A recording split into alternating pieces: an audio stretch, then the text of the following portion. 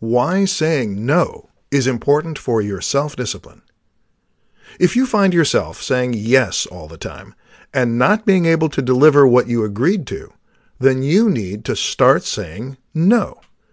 In this presentation, you will learn why saying no is important for your self-discipline and self-growth. If you're a people person and you like pleasing other people, then you may find it hard to say no whenever someone asks you for your help. It's fine to help.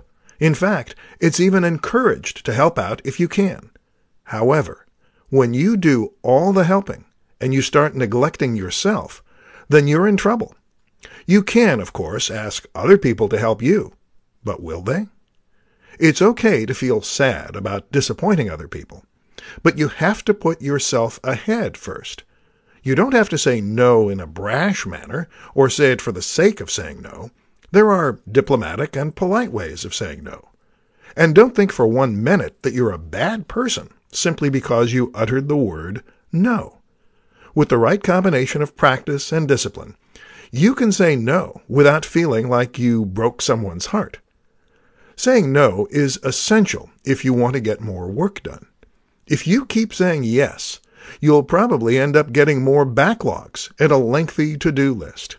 You'll eventually spread yourself too thin, and you may start missing deadlines, and the quality of your work may suffer. Sometimes you really just have to say no in order to deliver better results. Saying no takes some getting used to, but once you get the hang of it, your self-esteem will rise, and you'll be happier because you no longer have to be a slave to making other people happy. You'll start doing more things for yourself, and if you don't already, you'll learn to love and appreciate yourself. Building your self-discipline is a lengthy process, one that will require you to say no to things and people who will distract you from your goals. Your self-discipline will also make sure you say yes to things that will contribute to your growth and to meeting your many goals in life.